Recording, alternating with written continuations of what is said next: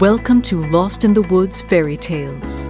I'm your host, Autumn Woods, and I'm so excited you're here. If you're just joining us, this podcast is about uplifting women through fairy tales and scripture. The two may not seem connected, but stories have always been an effective tool in ministry. Jesus spoke in parables constantly to make the mysteries of the kingdom of heaven relatable to people on earth. He designed the stories so that those that have ears to hear would hear. I believe that we have continued to do the same, and that these fairy tales from childhood contain so many symbolic messages for God's children, who are seeking to find their place in this world, struggling to understand their relationships with others, and boldly overcoming obstacles in it. If you're a fan of The Lord of the Rings or The Chronicles of Narnia, you're my people. You understand that there are eternal truths in stories and archetypes that keep us coming back to them well into adulthood. And that's what this podcast is here to celebrate. The fact that we can see God's true love for us and reflections of our Christian walk in fairy tales. In each episode, I read a favorite fairy tale from my childhood that explores these ideas, and then provide an analysis of the things that the story reveals to us from a Christian perspective. For the last 2 seasons, we've discussed what our role as Eitzer Kenegdo looks like in marriage and community. We are fashioned by God to be complementing opposites to men, as in left and right shoes, and to be strong rescuers and warriors like our Heavenly Father, watching the backs of those in our charge and doing battle in the unseen realms. But what happens when you're the one who needs an Eitzer? What happens when you can't save yourself because you've never been equipped to handle a particularly monstrous situation and you need help? I'm all about empowering women to live their lives as God intended, and will never tell you that you need to wait on a man for permission to survive and thrive. Consequently, there is a slew of fairy tale lore that I have avoided analyzing with you until now, until I had a better understanding of what those stories really had to say. And then it dawned on me. What if some of the princes and woodsmen in these stories who help the heroines aren't just human men, but types and shadows of God Almighty, the ultimate Eitzer for whom we are named? What if these fairy tale rescues are a beautiful picture of Him saving His beloved from sin and death, strengthening her so that she can find the courage to stand? Now that's a theory I can get behind. Our current season is called Rise Above This. Think of it as Lost and Found Revisited. In it, we'll be covering stories of women who seem to be swallowed up by life, unable to rescue themselves from circumstances beyond their control, until they learn from their mistakes and find the courage to rise above the past, seizing new life with both hands. Our first story this season is Little Red Riding Hood by the Brothers Grimm. We're taken on the journey with Red, as she rises from the ashes of ignorance and victimhood to become a cunning adversary against the enemy. So, let's get lost as we read the story of Little Red Riding Hood. Once upon a time, there was a dear little girl who was loved by everyone who looked on her, but most of all by her grandmother. And there was nothing that she would not have given to the child. Once, she gave her a little red cap of velvet, which suited her so well that she would never wear anything else. So she was always called Little Red Riding Hood. One day, her mother said to her, "Come, Little Red Riding Hood. Here is a piece of cake and a bottle of wine. Take them to your grandmother. She is ill and weak, and they will do her good.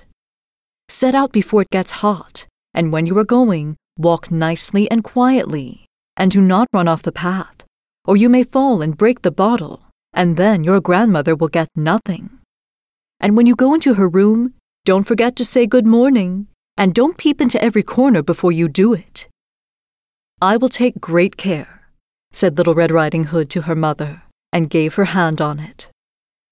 The grandmother lived out in the wood, half a league from the village, and just as Little Red Riding Hood entered the wood, a wolf met her. Little Red Riding Hood did not know what a wicked creature he was, and was not at all afraid of him. "Good day, Little Red Riding Hood," said he. "Thank you kindly, Wolf." "Whither away so early, Little Red Riding Hood?" "To my grandmother's." "What have you got in your apron?" "Cake and wine. Yesterday was baking day, so poor sick grandmother is to have something good to make her stronger." "Where does your grandmother live, Little Red Riding Hood?" "A good quarter of a league farther on in the wood. Her house stands just under 3 large oak trees. The nut trees are just below. You surely must know it," replied Little Red Riding Hood. The wolf thought to himself, "What a tender young creature! What a nice plump mouthful! She will be better to eat than the old woman. I must act craftily so as to catch both." So he walked for a short time by the side of Little Red Riding Hood, and then he said, "See, Little Red Riding Hood, how pretty the flowers are about here. Why do you not look round? I believe, too, that you do not hear how sweetly the little birds are singing. You walk gravely along as if you were going to school, while everything else out here in the wood is merry." Little Red Riding Hood raised her eyes, and when she saw the sunbeams dancing here and there through the trees, and pretty flowers growing everywhere, she thought, "Suppose I take grandmother a fresh nosegay. That would please her too. It is so early in the day that I shall still get there in good time." And so she ran from the path into the wood to look for flowers. And whenever she had picked one, she fancied that she saw a still prettier one farther on, and ran after it, and so got deeper and deeper into the wood. Meanwhile, the wolf ran straight to the grandmother's house and knocked at the door. "Who's there?" "Little Red Riding Hood," replied the wolf. "She is bringing cake and wine. Open the door." "Lift the latch," called out the grandmother. "I am too weak and cannot get up." The wolf lifted the latch, the door sprang open, and without saying a word, he went straight to the grandmother's bed and devoured her. Then he put on her clothes, dressed himself in her cap, laid himself in bed, and drew the curtains. Little Red Riding Hood, however, had been running about picking flowers, and when she had gathered so many that she could carry no more, she remembered her grandmother and set out on the way to her. She was surprised to find the cottage door standing open, and when she went into the room, she had such a strange feeling that she said to herself, "Oh dear, how uneasy I feel today, and at other times I like being with grandmother so much." She called out, "Good morning," but received no answer. So she went to the bed and drew back the curtains. There lay her grandmother with her cap pulled far over her face and looking very strange. "Oh, grandmother," she said, "what big ears you have." "The better to hear you with, my child," was the reply. "But, grandmother, what big eyes you have," she said. "The better to see you with, my dear." "But, grandmother, what large hands you have." "The better to hug you with." "Oh, but grandmother, what a big, terrible mouth you have." "The better to eat you with." And scarcely had the wolf said this, than with one bound he was out of bed and swallowed up Little Red Riding Hood. When the wolf had appeased his appetite, he lay down again in the bed, fell asleep, and began to snore very loud. The huntsman was just passing the house, and thought to himself, "How the old woman is snoring! I must just see if she wants anything." So he went into the room, and when he came to the bed, he saw that the wolf was lying in it. "Do I find you here, you old sinner?" said he. "I have long sought you." Then, just as he was going to fire at him, it occurred to him that the wolf might have devoured the grandmother, and that she might still be saved. So he did not fire, but took a pair of scissors and began to cut open the stomach of the sleeping wolf. when he had made 2 snips, he saw the Little Red Riding Hood shining.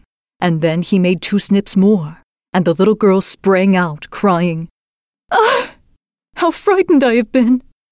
How dark it was inside the wolf!" And after that, the aged grandmother came out alive also, but scarcely able to breathe. Little Red Riding Hood, however, quickly fetched great stones with which they filled the wolf's belly, and when he awoke, he wanted to run away, but the stones were so heavy that he collapsed at once and fell dead.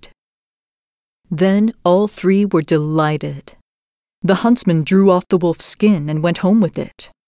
The grandmother ate the cake and drank the wine which Little Red Riding Hood had brought, and revived. But Little Red Riding Hood thought to herself, "As long as I live, I will never by myself leave the path to run into the wood when my mother has forbidden me to do so."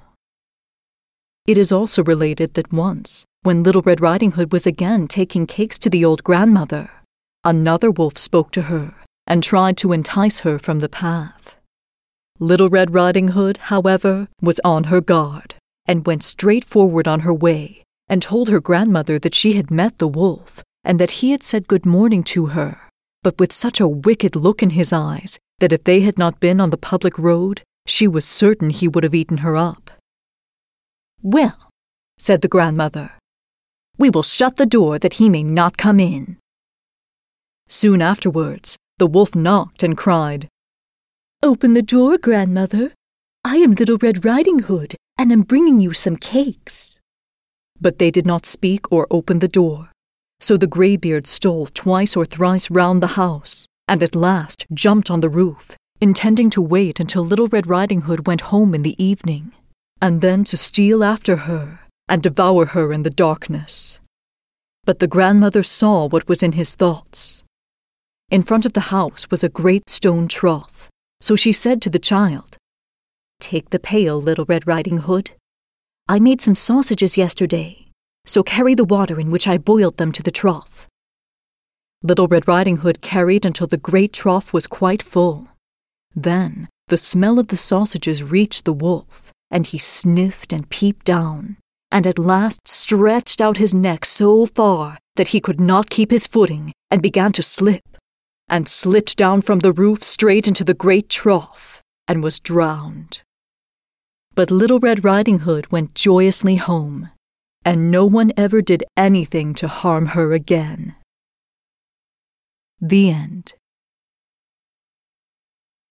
Take a minute to get all the Sondheim songs out of your system, and let's get ready for the analysis. Don't wander away from the campfire. We're about to shed some light on the incredible treasure hidden in this story. We begin with the heroine. She lives a beautiful but sheltered life.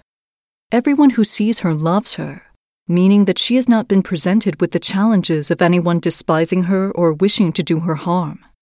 She is untested in the ways of the world. In early childhood, many of us have a phase like this, where we know we are loved and adored and delighted in. It doesn't occur to us that our destruction could bring anyone happiness. The same can be true in our spiritual walks. We can be so enamored with God and thrilled that He loves us that we don't always stop to consider the enemy lurking around every corner, waiting for an opportune time to steal, kill, and destroy. John 10:10.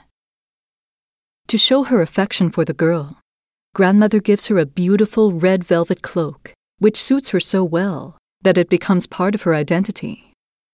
What her name was when the story began, we will never know, because from this moment on, the young woman is given a new name, Little Red Riding Hood. A name change signals an entrance into covenant with God, as seen through the lives of Abraham, Sarah, and Israel. The girl has been inwardly and outwardly marked as His through the acceptance of salvation. Red symbolizes passion, love, blood, anger, the covering of the blood of Jesus, danger, warning, and the transition from child to woman. All of these are pertinent to the story. Red Riding Hood is growing up girl in a loving environment meant to protect her from danger. But no one can smother the transition from girl to woman under a blanket of good intentions. Recognizing this, Grandmother presents her with the red cloak as a sign of goodwill, generously welcoming Red into this new phase of her life. She does not shame her granddaughter or try to compete with her like the evil queen in Snow White. Instead, she gives her a gift meant to celebrate Red's first steps into the country of womanhood. The shedding of childhood is one of the trickiest times in a woman's life because of the vulnerabilities brought on by the changes in the mind, body, and heart. Our inner life becomes divided into shouldn'ts and shoulds. To some extent, this is a result of sifting, putting the good into the pot, the bad into the crop, as we use our discernment and limited experience to make choices about how we will and will not live.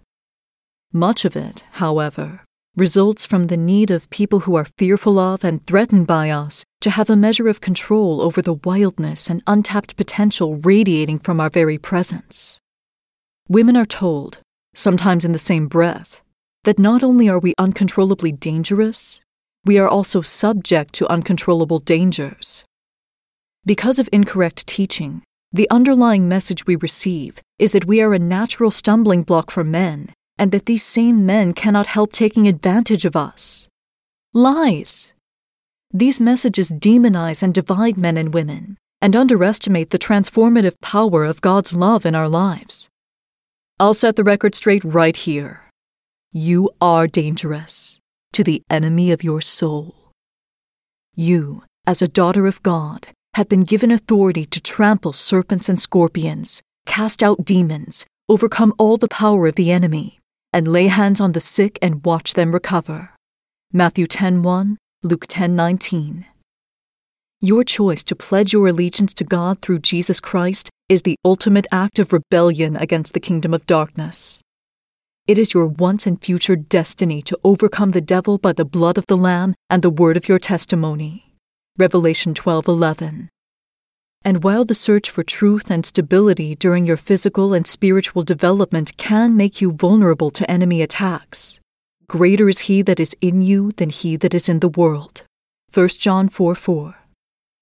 In the world, you will have tribulation, but be of good cheer. Jesus has overcome the world. John 16:33. No matter what the enemy throws at us, we are destined to triumph as long as we cling to Jesus, the living Word of God, our best offense and defense in battle.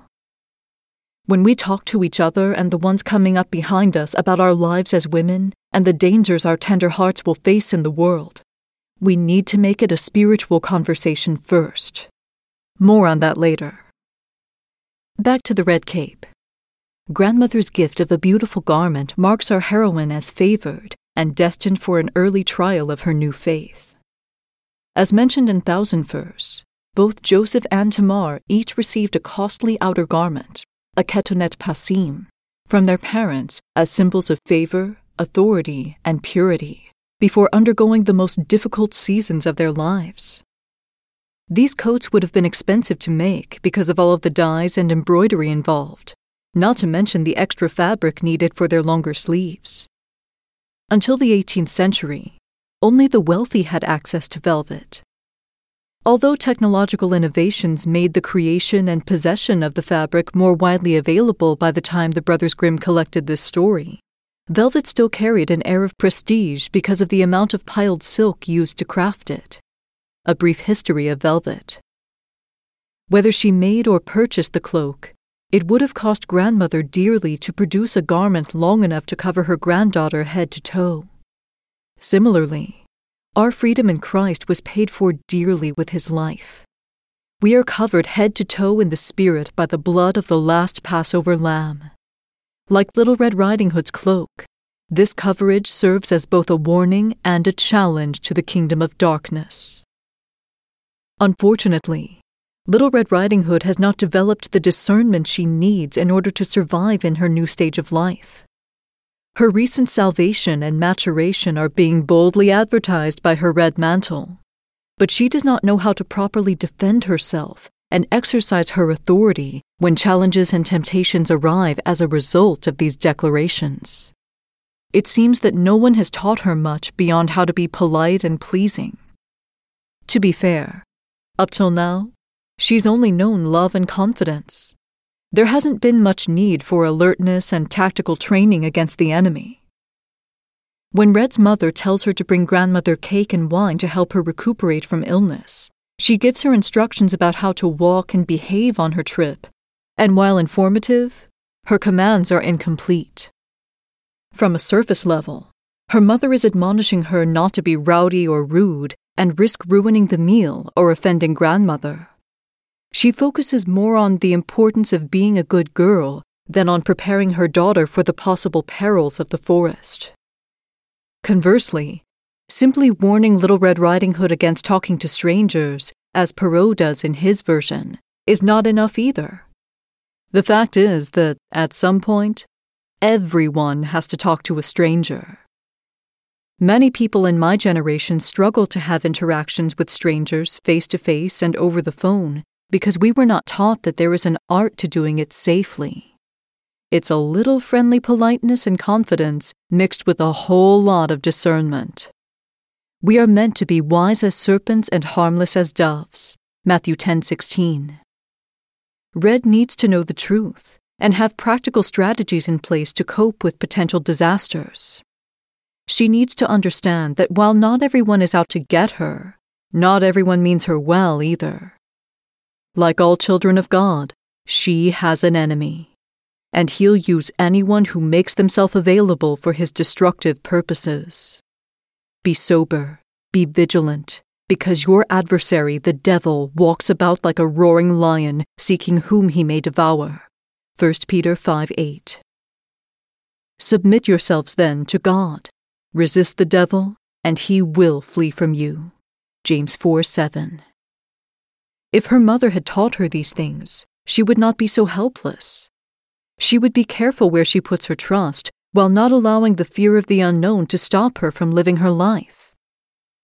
On a deeper level, the mother's instructions do speak to the spiritual aspect of Red's mission, but again, they are incomplete. The cake and wine in her apron represent communion, the symbolic body and blood of Christ given for us and poured out for the forgiveness of our sins. Luke 22:19-20. Communion is referred to as the meal that heals. We take it as a reminder that Jesus' suffering and death exchanges our sickness for his wholeness, because all our diseases were placed on him. He paid the price for our wholeness, and we no longer have to be sick. Linda Joseph, Healing Through Communion. The specific elements do not matter. Water, grape juice, bread, crackers. It's your faith as you meditate on the reality of what Jesus did for you as you take the elements that makes you well. Red's mother has faith that grandmother will regain her health and strength by partaking of the bread and wine in Red's apron. By the end of the story, we see that this is true. The path Little Red Riding Hood must take to her grandmother's house represents her walk as a believer. She is meant to stay on the straight and narrow way so that she does not fall and break the wine bottle, ruining her witness with reckless disobedience. Her mother tells her to walk nicely and quietly on her way. As one of my good friends says, niceness is not a fruit of the Spirit. But let's look at the word quiet. Remember that, as we discussed in Catherine Crackernuts, the word quiet doesn't always mean never voicing your opinion or speaking up for yourself. In many instances, as in 1 Peter 3:4, having a quiet spirit, hesukios, refers to being still and settled with a divine calm and having no need to stir up trouble. Helps word studies. Looking at it this way, Red's mother is encouraging her not to be covetous for anything that would deter her from the path and her mission. There is no need to go looking for trouble. The best thing she can do is go straight to grandmother and minister to her, greeting her to let her know that someone trustworthy who loves her has come to take care of her. All of this is right and crucial, but there's still something missing. Little Red Riding Hood has been instructed on how to govern herself without being given the full reason why, and is unprepared for the possibility of enemy ambush. Ill-informed and only slightly armored, she gravely promises to obey her mother and sets off for the dark forest. A strange phenomenon has been occurring in the church. Many Christians are not being made aware of the reality of the spiritual realm, and consequently, the importance of spiritual warfare. Parts of the body of Christ are asleep, numbed to the threats surrounding us by the steady normalization of the occult in our day-to-day lives. We've even begun to make friends with these dangerous materials and theories and encourage our children to enjoy the deception with us. There are franchises, philosophies, songs, and games that seem innocuous to us, but in reality, their roots lie in the occult. They are open doors for the enemy, and we are the ones who have unwittingly propped them open. If you ask him, the Holy Spirit will gently convict you of anything you've allowed to come between the two of you. I've had it happen a few times this year myself. The reason that these occult materials are so perilous is that by allowing them into your home, heart, and mind, you are giving the enemy permission to come and have a say in your life. Whether you realize it or not, you are partnering with him. That's why we're told, above all else, guard your heart, for it is the wellspring of life. Proverbs 4:23. What has our heart has us. We are meant to love the Lord our God with all our hearts. If you've promised him your heart, don't share it with his enemy. 1 John 4:1-3 says, Beloved, do not believe every spirit, but test the spirits, whether they are of God. By this you know the Spirit of God. Every spirit that confesses that Jesus Christ has come in the flesh is of God, and every spirit that does not confess that Jesus Christ has come in the flesh is not of God. One of the most important skills we can develop and sharpen in ourselves and other believers is discernment. It helps keep us safe and alert, ready to receive instruction from the Lord, and equipped to know how to thwart or take down an enemy threat. Snug in her loving, safe environment, Little Red Riding Hood has been allowed to remain ignorant. She has not grown up with this kind of training and has to learn it the hard way. A little danger is needed to bring out the best in us, and sometimes it begins by showcasing us at our worst. Forests are places of transformation, and Red cannot be allowed to leave the same as she was when she entered. As soon as she crosses the threshold into the woods, she encounters a wolf. Like Eve when she met Satan masquerading as a snake, Red doesn't know to be wary of the wolf. She isn't surprised that he knows her name, and even exchanges pleasantries with him, innocently giving him personal information as if they are old friends. We are told that the wolf meets her as soon as she enters the forest. That implies that he has been waiting, lurking, seeking some unsuspecting creature to devour. I'm using this language intentionally to reinforce the idea that the wolves in this story represent Satan and his demons. We are all aware of the sexual implications of this tale, especially as indicated by the Charles Perrault version and its ancestor, the false grandmother. This is not what we're discussing. My goal is not to demonize and divide men and women, but to remind us who our true enemies are. The evil ones who inspire depraved acts and paralyzing fear in the hearts of men and women. Rape is demonic. Paralyzing fear is demonic. This is why I say that the perils of growing up girl need to be discussed from a spiritual aspect first. We pray for persecutors, captors, attackers, and abusers because they are lost people whose hearts God longs to restore. But we come out guns blazing against the kingdom of darkness. There is an entire chapter in Ephesians devoted to describing the enemy's key players and instructing us on how to arm and defend ourselves against them. Paul says in chapter 6, verse 12, "For we do not wrestle against flesh and blood, but against principalities, against powers, against the rulers of the darkness of this age, against spiritual hosts of wickedness in the heavenly places." How do we combat these unseen foes? By being strong in the Lord and in the power of his might, putting on the whole armor of God, that we may be able to stand against the wiles of the devil. Verse 11 and 13.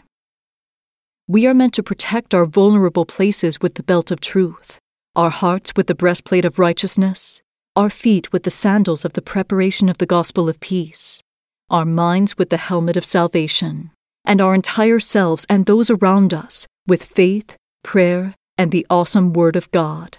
Verses 14 through 18. The war is already won.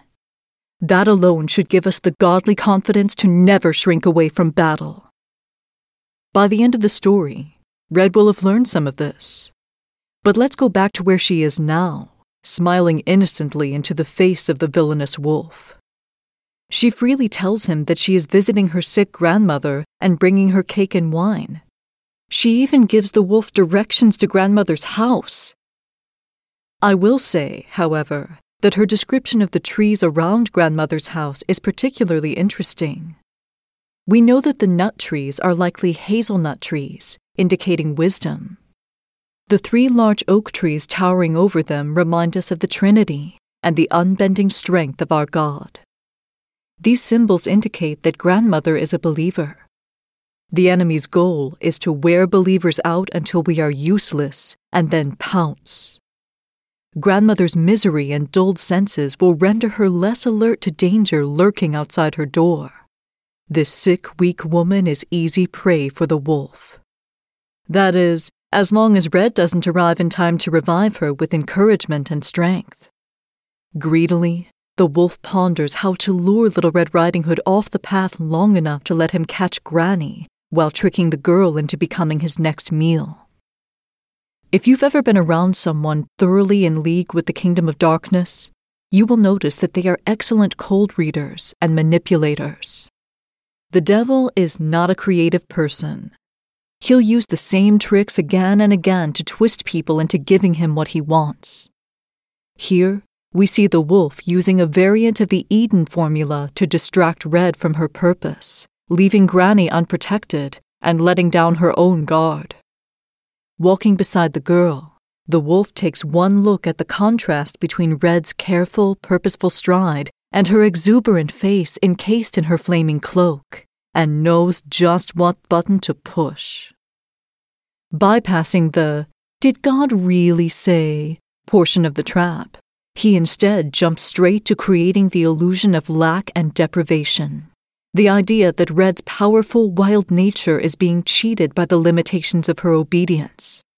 He points out the beauty of more that the young woman has been ignoring as she steadfastly remains on the path. In so many words, he accuses her of snubbing the abundant beauty of nature around her and denying her own wild nature. It's all right here for her to enjoy, the birds, flowers, trees, and sunshine, but she is too serious and dedicated to stop and appreciate them. You will not surely die, for God knows that in the day you eat of the fruit, your eyes will be opened, and you will be like God, knowing good and evil, hisses the accuser to Eve in Genesis 3:4-5. In 2 simple sentences, the enemy implied to the crown of creation that she was less than, that God was lying and holding out on her, and that she had the power to take hold of all that was being denied to her and come out godlike. You've heard me say this before, and I'll say it again. She was already godlike. She and Adam had the honor of being the first creatures in the garden made in God's image. Satan was trying to sell her what she already had, to create a need where there had been none before, so that she would gratefully snatch up his offer, unwittingly forfeiting her freedom, giving him dominion over the earth, and wounding the heart of God. Similarly, the wolf knows that if he can trick Red into hunting for missing beauty and rejuvenation, which she already had in her heart and in her apron pockets, she will forget her mission and give him the opportunity to destroy her and her family. Flowers, birds, and trees are not bad things. They are here for us to enjoy. But in this case, they are being used as a tool of manipulation. Our heroine could have stopped to admire these things after visiting her grandmother. It's the forest. The trees and flowers aren't going to run away. But, like Eve, she begins to rationalize the wolf's implication and justify disobeying her mother. Surely grandmother could benefit from her selfishness too. Fresh flowers are great for cheering people up. Forbidden fruit is pleasing to the eye and looks perfectly edible from this side of the tree. Don't think I'm bashing them. I've been right where they are. And chances are, you have too. It's frighteningly effortless to listen to the enemy's lie, internalize it as truth, and run with it as if it was our own idea. While Red wanders through the woods gathering flowers, the wolf dashes off to complete phase 1 of his wicked plan. As expected, in her weakened state, grandmother is fooled by the wolf's greeting, lets him in the house, and is swiftly devoured. Then, the wolf dons grandmother's clothes, climbs into bed, and lies in wait for Little Red Riding Hood. You've heard of a wolf in sheep's clothing, and that Satan masquerades as an angel of light, only to reveal his true nature later. 2 Corinthians 11:14. The wolf has already pretended to be a concerned friend to destroy what Red holds dear. Now, he disguises himself as what she holds dear to destroy her. At last, Little Red Riding Hood remembers why she came to the woods in the first place and hurries to her grandmother's house. When she arrives, the door is wide open. A prickly feeling surges through her skin. Something is wrong. Not only would grandmother never leave the door ajar like that, the very atmosphere of the room has changed. It's dark and eerie. Death and destruction are curled up in the bed. This is usually a happy place for her. Now, she wants to turn and run. Her discernment is tremulously testing its legs for the first time, wobbling as it tries to reconcile itself to the concept of planting its feet on solid ground. Red says good morning, but no one answers. She pulls back the bed curtains and is startled by the strangeness of the figure inside, shrouded in grandmother's clothes. Recalling the truth she knows about grandmother's appearance, she tests the person in the bed, remarking on all of the things that don't match up. The cunning wolf has a pert and ready answer for each one, even when she hits the nail on the head and mentions his big, terrible mouth. By then, it's too late. She has entertained the wolf rather than trying to evict him, kill him, or run and call for backup. Unable to escape, she too is swallowed by the wolf. The demonic will prey on families, resulting in what many of us call a generational curse. If one generation was too weak to fight against a demonic stronghold, chances are they didn't teach their children or grandchildren to overcome it either. As a result, the newer generations suffer from the consequences of pet sins and unhealed hurts. Look at all the ups and downs in Kings and Chronicles for further proof. No one taught Red to be wise and cunning when dealing with people she doesn't know, or how to defend herself when trouble comes. It's a fair guess, then, that neither her mother nor her grandmother have been able to get a handle on these lessons for themselves. God is relational. He loves families, and that's why the devil delights in destroying them. But often, a curse breaker will rise up, someone who refuses to entertain the snares that have plagued his or her family.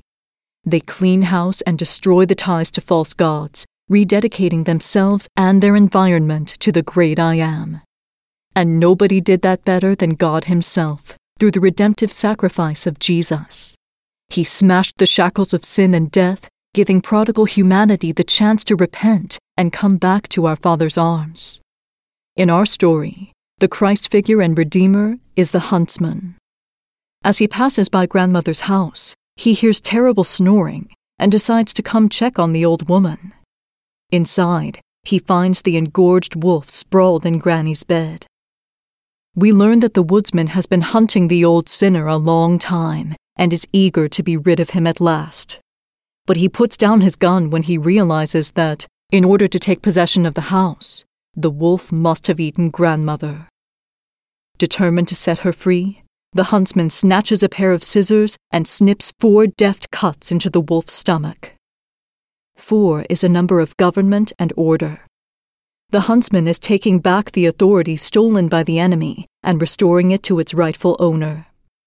By being born in human form under the devil's dominion, becoming a sinless living sacrifice to God, passing every test that we failed in the garden, and bearing our transgressions into death, Jesus restored to mankind the authority we lost in Eden.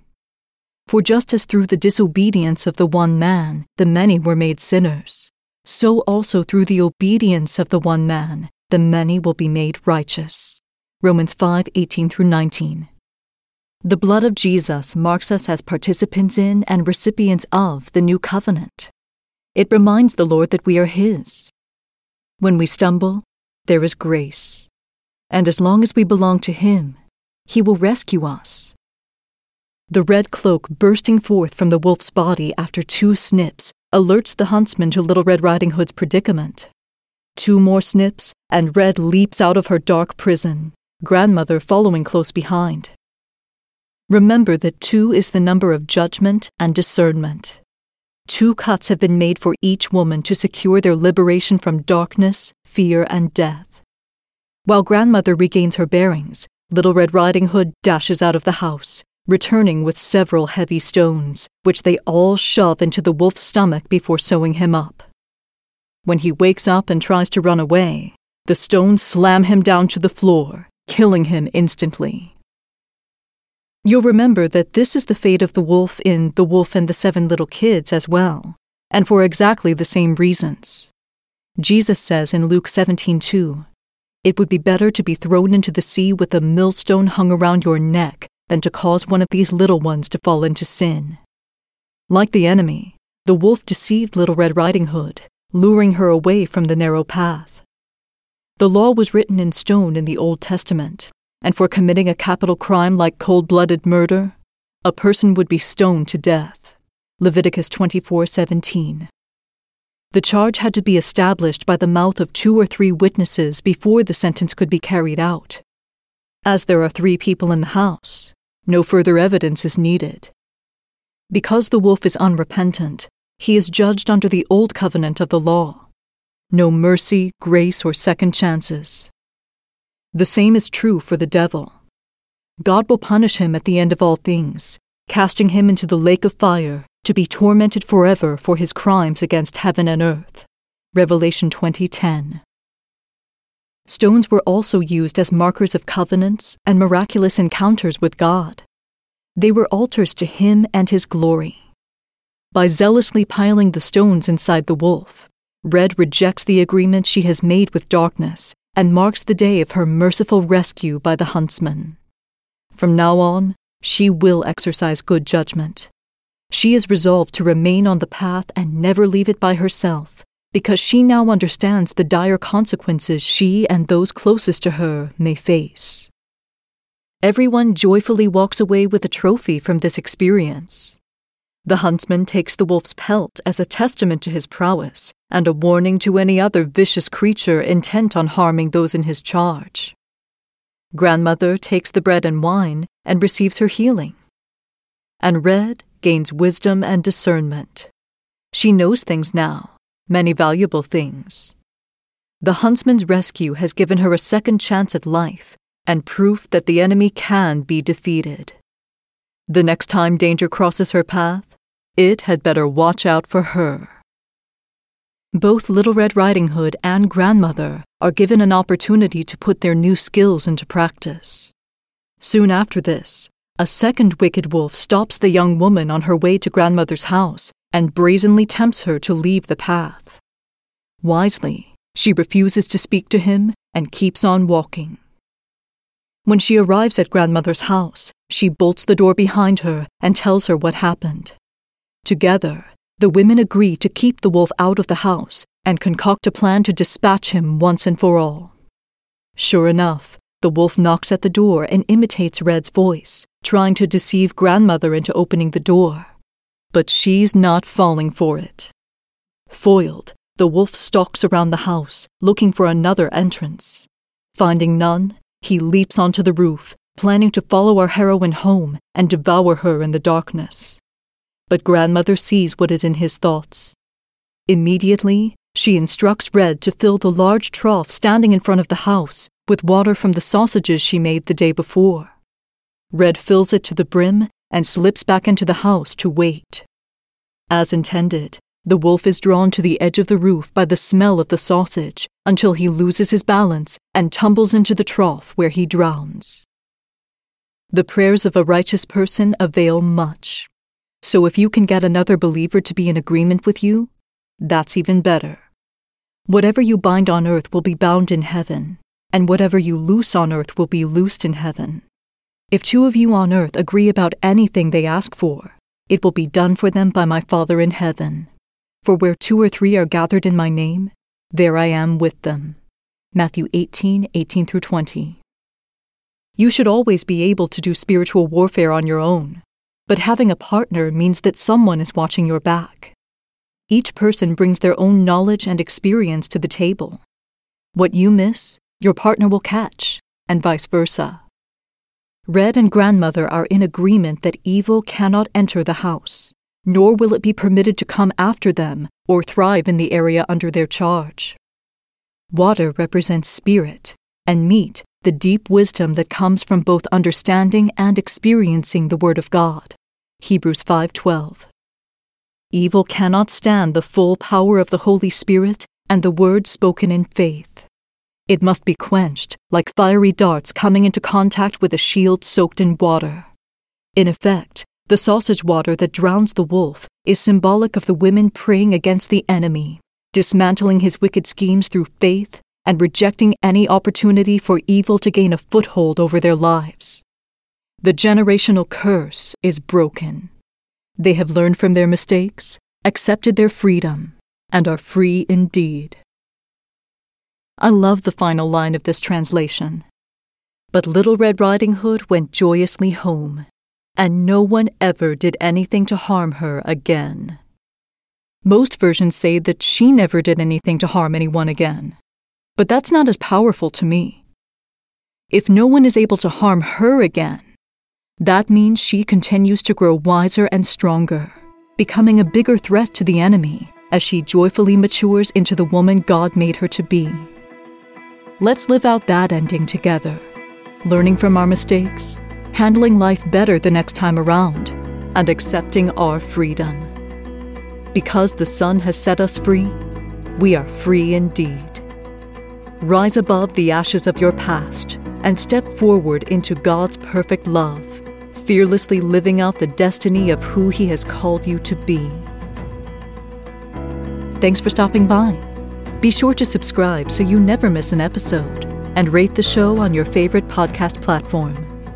If you'd like to be part of what goes on in the fairy tale forest, click the Support the Show link in the notes and follow me on Facebook and Instagram.